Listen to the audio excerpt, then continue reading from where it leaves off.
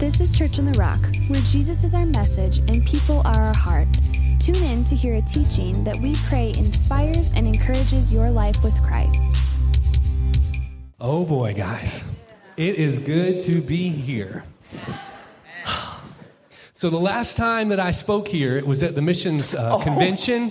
And so it is so good that there's electricity right now. So I get to see your faces, and it's so good to see you. Carrie and I, we're going to the Amazon, and, you know, there's not a lot of electricity there either, so we're used to it. It'll be fine. But we are so glad to be here. I want to be known as a man of faith, and I shared that story with him about God just doing this big thing, promoting our faith. I want to be known as a man of prayer, believing and having expectation that God will do what he says he will. And so for me, I want to do that right now. So I just want to pray for you, and I want to pray for this moment right now. Lord, I love you, and I thank you that you are good. You are wonderful, and you are faithful to us. And so, Lord, as I speak, Lord, I pray that it wouldn't be my words, but it would be your heart communicated. Lord, I know that each person in this room, you set up a divine appointment because there are things that you want to speak to them today. So, God, move in hearts, move in lives, transform us into your likeness. In Jesus' name, amen. As I said, I am super thrilled to be here. The reason being is that Church on the Rock, it's a little different. And I mean that in the best way. My wife, she started nudging me, and she started saying, make sure you tell them what I told you earlier. And the truth is that we travel a lot.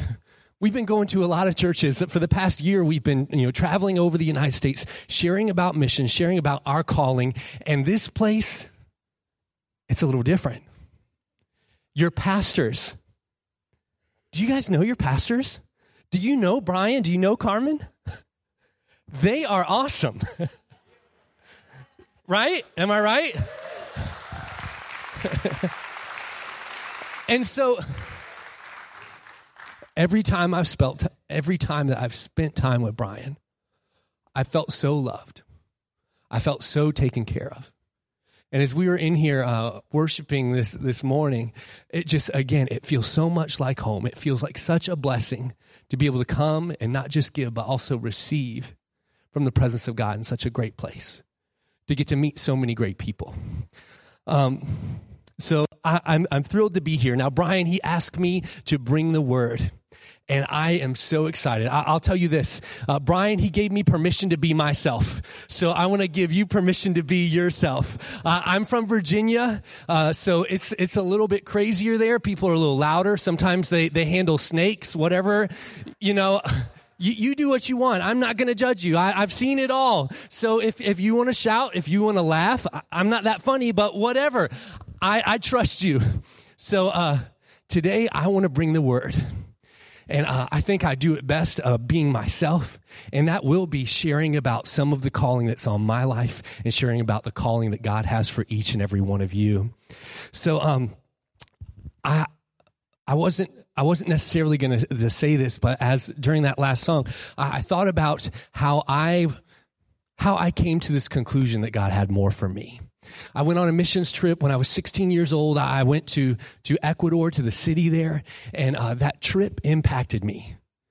God spoke to me when I was there, and it changed my life. Now, I came back, I came back to school. I graduated high school. I pursued a career. I started doing construction. I started doing electrical. And eventually, I found myself installing weapon systems on aircraft carriers for the military. And as I was there, I knew that there was more that God had for me. And I remember my friend presenting this idea of, you should go to Bible school. God has more for you. And as I was at the Norfolk Naval Base, I was standing on the flight deck of an aircraft carrier. I remember God speaking to me something, that you've been working and you've been helping make weapons of war. But Josh, you are going to help create spiritual war. And so as we were singing that song today, I thought about this church, and I felt like that word is for you, that this church here in Huntley, Illinois, is not just to create weapons of war, but to make spiritual warfare. That I believe that this church it's something special. There's something different here. And as I look at this crowd, I know that there are key people that are put in key positions to create warfare in the lives of their family, to create warfare in the lives of their coworkers, in the surrounding areas. So I just believe that's for you guys. Anyway, that was a bunny trail. But as I ended up coming to Rockford, I came to a Bible school. I became licensed as a pastor. Later got invited on church staff where I became their missions manager. I led a team to Ecuador. Again, I'd been there previously, but this time I went to the Amazon, and this is in 2009. So I want to tell you a real quick story about this. We drove to O'Hare. From there, it was an 8-hour flight. We landed in Ecuador. There we got on an off-road vehicle and went 20 hours into the jungle. 20 hours. There we came to a river. There was a little port there, and the team that I brought, we all loaded into a canoe, and we went upriver for 6 hours. From there, we landed on a very muddy little beach, and we hiked 2 miles into the jungle till we came to a village. This village was called Libertad. Libertad. It was called that because that means freedom.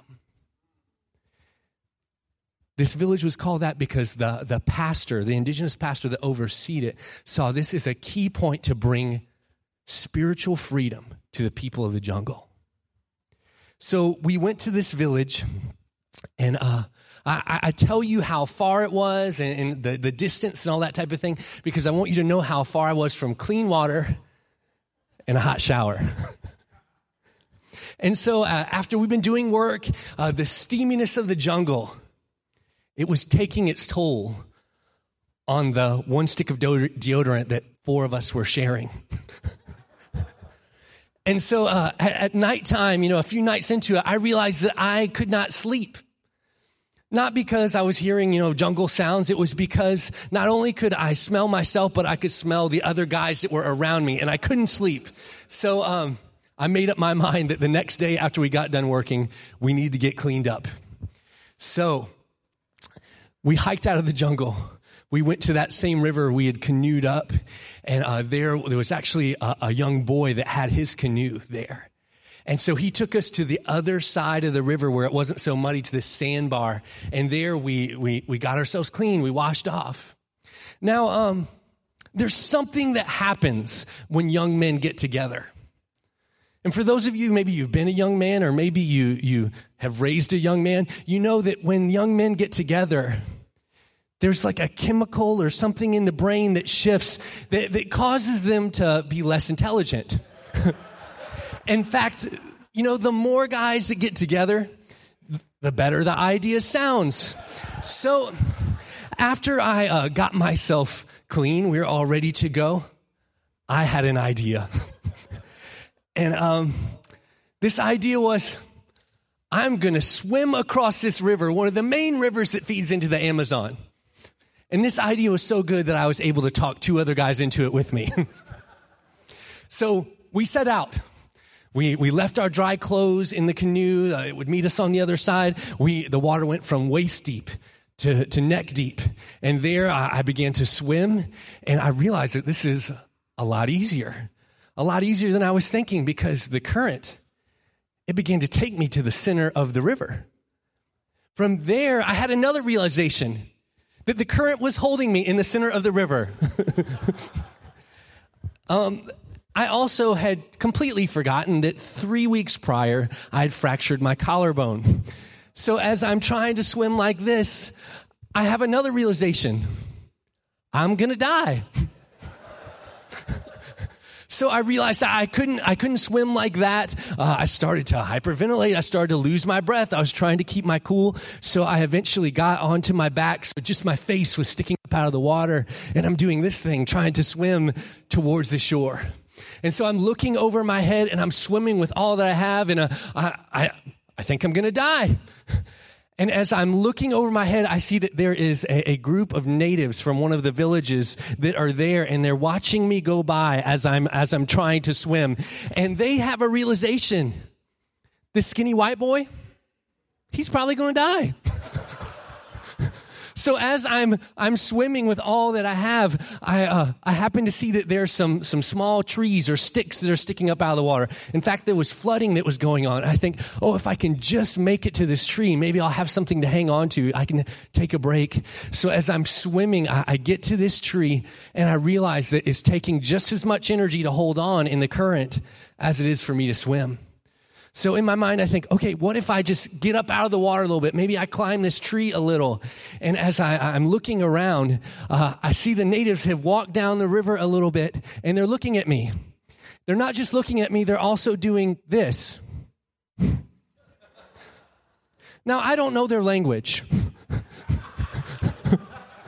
But in most cultures, this means the same thing.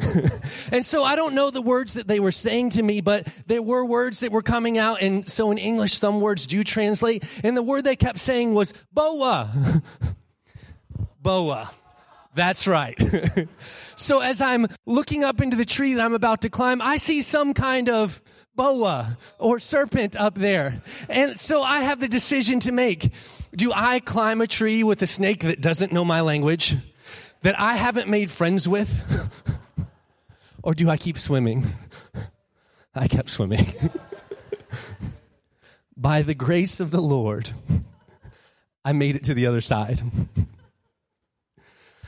I fell face down in the mud on the bank on the other side, and I was at least 6 times as dirty as when I first left. And so there's this thing that happens for men, both young and old, that there's a certain amount of shame that accompanies failure. And I was so glad that it was just the guys with me that I was comfortable, getting clean with.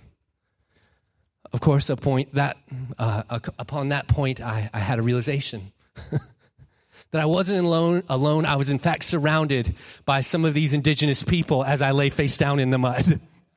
I also realized that it wasn't just these indigenous men and women. It was also all the young women from our team that they had also come down to the river to get clean now too.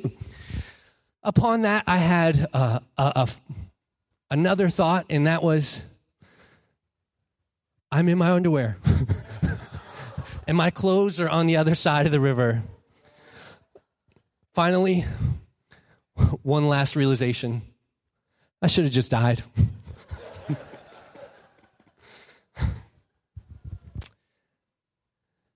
Some things that we try to do in life, we're not ready for. We haven't always prepared for what's ahead.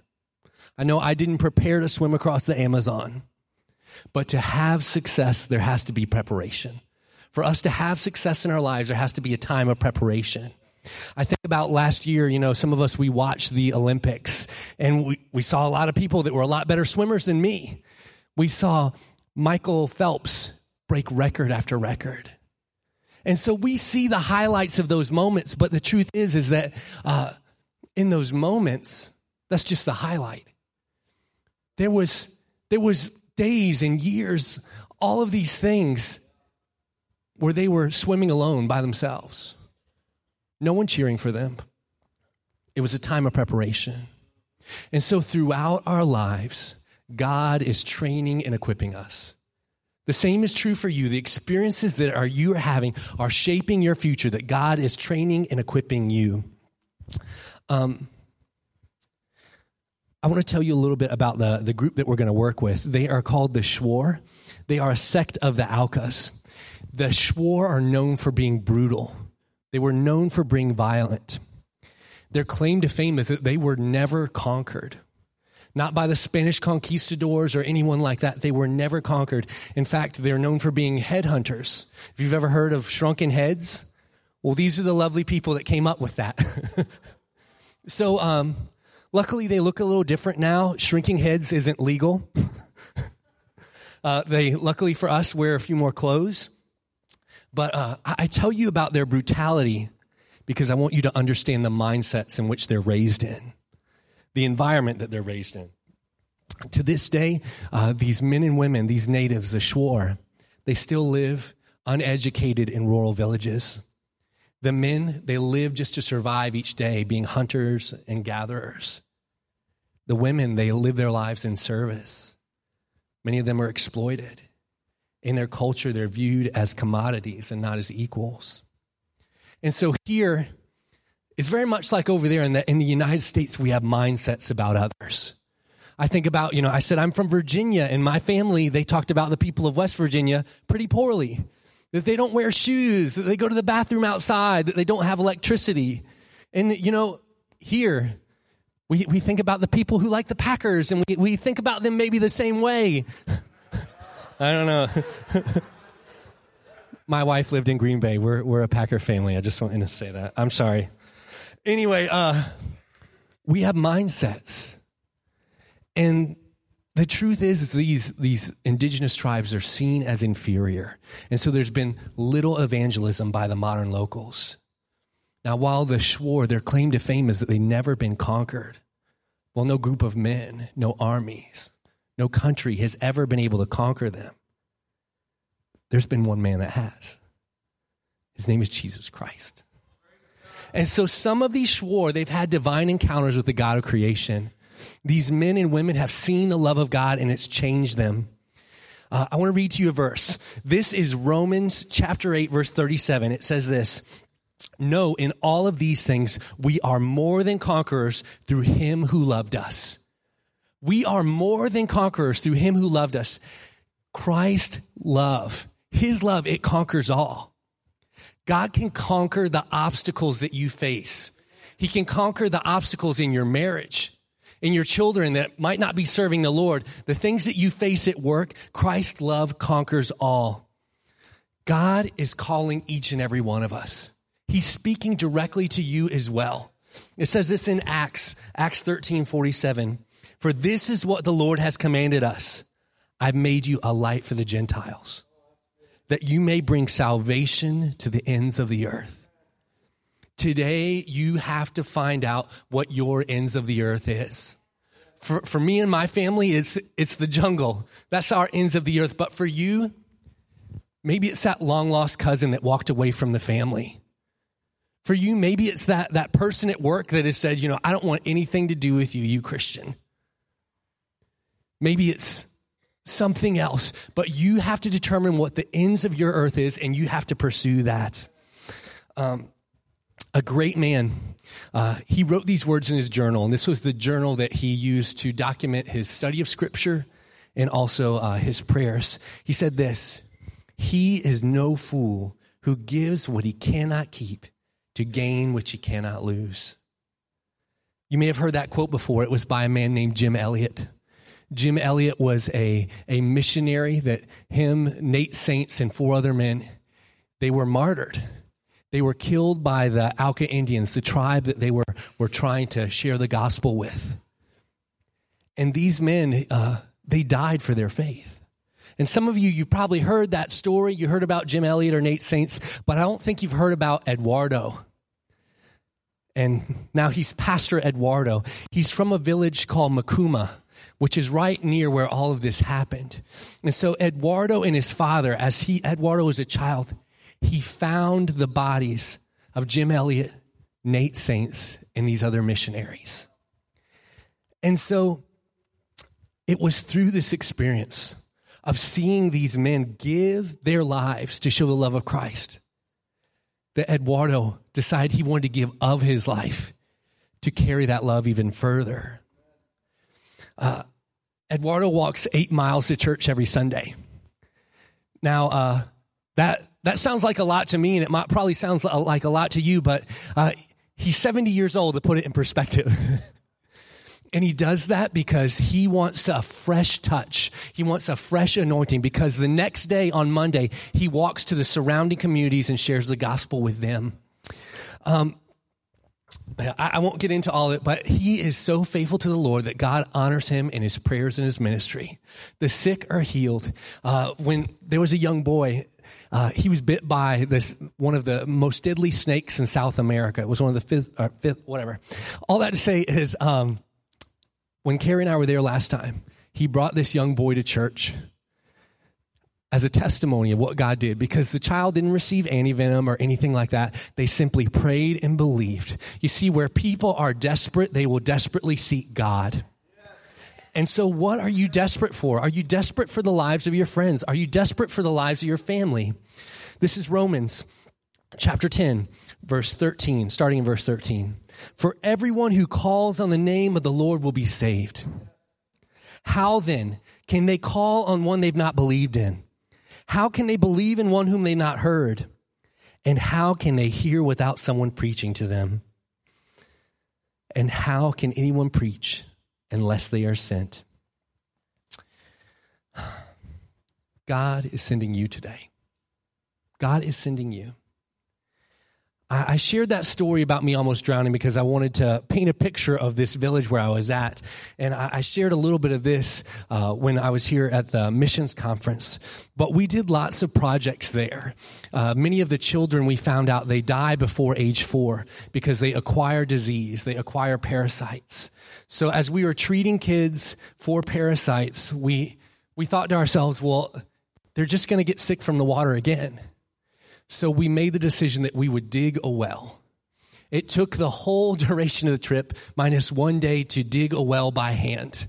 And that was the main focus for me. While everyone else was doing Bible school or all these different things, I got to dig a deep hole. And so the last day of the trip that we were there, I got to see the fruits of my labor as families, as young children, as people were coming to get fresh water for the first time. And there was a young woman that came to the well. She's about 13 or 14, and as I saw her there when I was working on another project, I felt the Holy Spirit speak to me. And when God speaks to us, it requires a response.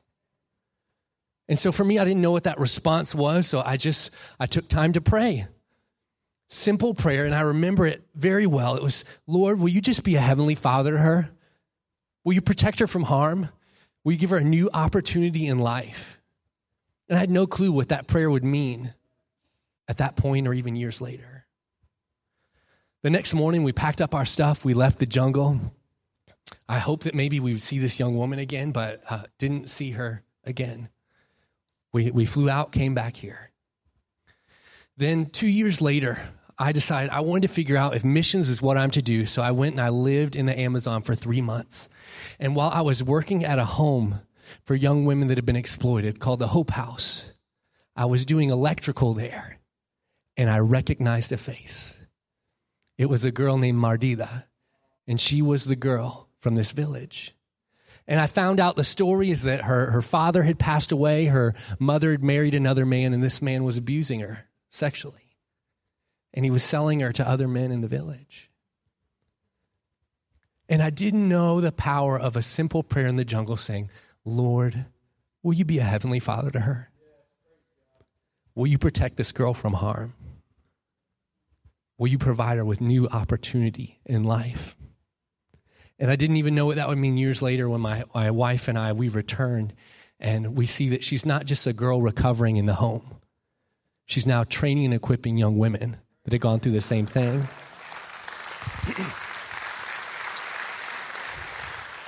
This is Acts 10, verse 34. Then Peter opened his mouth and said, of a truth, I perceive God is no respecter of persons. What this means is that God doesn't care about our title. He doesn't care about who you are, where you've been. God has a plan specifically for you. And it doesn't come from any level of status. It is something specific for you. He's no respecter of persons. So how are you? You see, God is looking for everyday people to carry out his will.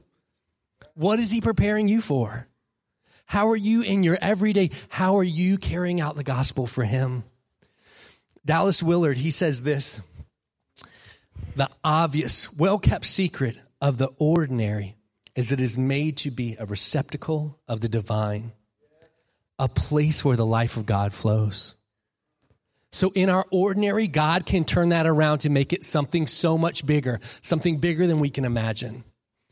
I think about the story of Moses. You all know who Moses is. And we remember him as the guy that led the Israelites out of Egypt. But do you remember who he was before? He was fearful. He couldn't speak, he said. He was slow of speech. And there was this passage I'm going to read to you where he had been arguing with God, saying, I'm not the one. Exodus chapter 4, beginning in verse 1. Moses answered, what if they do not believe me or listen to what I say? The Lord has not appeared to you. What if they say that? Verse 2, the Lord said to him, what is in your hand? A staff, he replied. The Lord said, throw it on the ground. Moses threw it on the ground and it became a snake and he ran from it. Then the Lord said to him, reach out your hand and take it by the tail. So Moses reached out, took hold of the snake, and it turned back into a staff in his hand. This, said the Lord, is so that they may believe that the Lord, the God of their fathers, the God of Abraham, the God of Isaac, the God of Jacob, has appeared to you. There have been times in my life where I've been like that as well, where I've been afraid, where I've said, why am I in this position? I talked to you about how I worked for a company that installed the weapon systems on the carriers. And I remember how we ran out of the work that I was doing, the specialty work, and I kind of got demoted. I ended up working with the welders, and my job was to be a fire watch. And what that meant was for 8 to 12 hours a day, while the welders are helping build the structure of these weapon systems, I would stand there with a fire extinguisher and just watch, just in case a fire were to break out. And I hoped a fire would break out just for fun. But it never happened. And I thought to myself, why am I here? Why am I doing this right now? But it was at that job that I learned to weld. I got to watch welders weld, and after a long period of time, I learned to weld. And just 5 years ago, I took a team to Thailand. And as I was in Thailand, I met a local pastor there, an indigenous man who had a broken motorcycle. The frame was cracked on it. And I was able to weld that motorcycle so he could carry the gospel up into the rural mountains of Thailand. So it was in that moment when I was striking the arc on the stick welder, I said, this is why I stood fire watch. I think about one of the first jobs I had, I was working with electricians, and I worked in old homes, homes that were prior to the early 1900s. So I would be underneath the house fishing wires as they would drill holes into the floor, and I would, take the wire and strap it up. But the guys that I worked with, they were scoundrels. So they would pour things on me through those holes like tobacco juice or worse. I won't go into what's worse. But I remember being underneath the house and going, why? Why do I have to put up with this? Like, Lord, I love you. Why? And it was in 2011, I was wiring up a home for young women that had been trafficked, that had been exploited. As I was putting new circuits into the fuse panel, I came to the realization, this is why. This moment right here is why. Last thing. I worked for my father as my first job, and he decided that he wanted to plant an orchard on their property, on the farm. So I was there to help my dad. I was 13 years old, and my dad, he could have bought an auger, but instead he bought me a nice shovel. And so they have over 800 kinds of apple trees there. So I dug a lot of holes, 800 holes. And in those moments, I thought, why am I doing this? This is horrible. But when it came time to dig a well in the jungle, I was prepared for the task. I was prepared to dig. And so, my question to you today is, what is in your hand? Just like what God said to Moses, what is in your hand? Moses replied, it was a staff, a stick, just a stick. But it was that stick that was used to strike a rock where water came out of it. It was that stick that was raised that caused the Red Sea to part. So for you, in your moments, what are you digging with? What's in your hand? So you, in your everyday, ordinary, what are you digging in preparation? What ordinary prayers are you praying? What level of expectation have you set? God is preparing you for greatness. That's what I want you to think about today, that God has great things for you. So Pastor Brian's going to come up and we're going to take time to pray. And if anyone wants any prayer, that's what we're here for. But I truly believe that this church is special for a reason, that there are people in here for a special reason today, that God has been doing a time of preparation in you because he has bigger things down the road that you can't even see. That in these moments you'll say, that is why. That is why. Thank you. We hope this message connected with you. To get more information about Church on the Rock, check out our website at www.cotrag.org or follow us on Facebook, Instagram, or Twitter. Have a blessed day.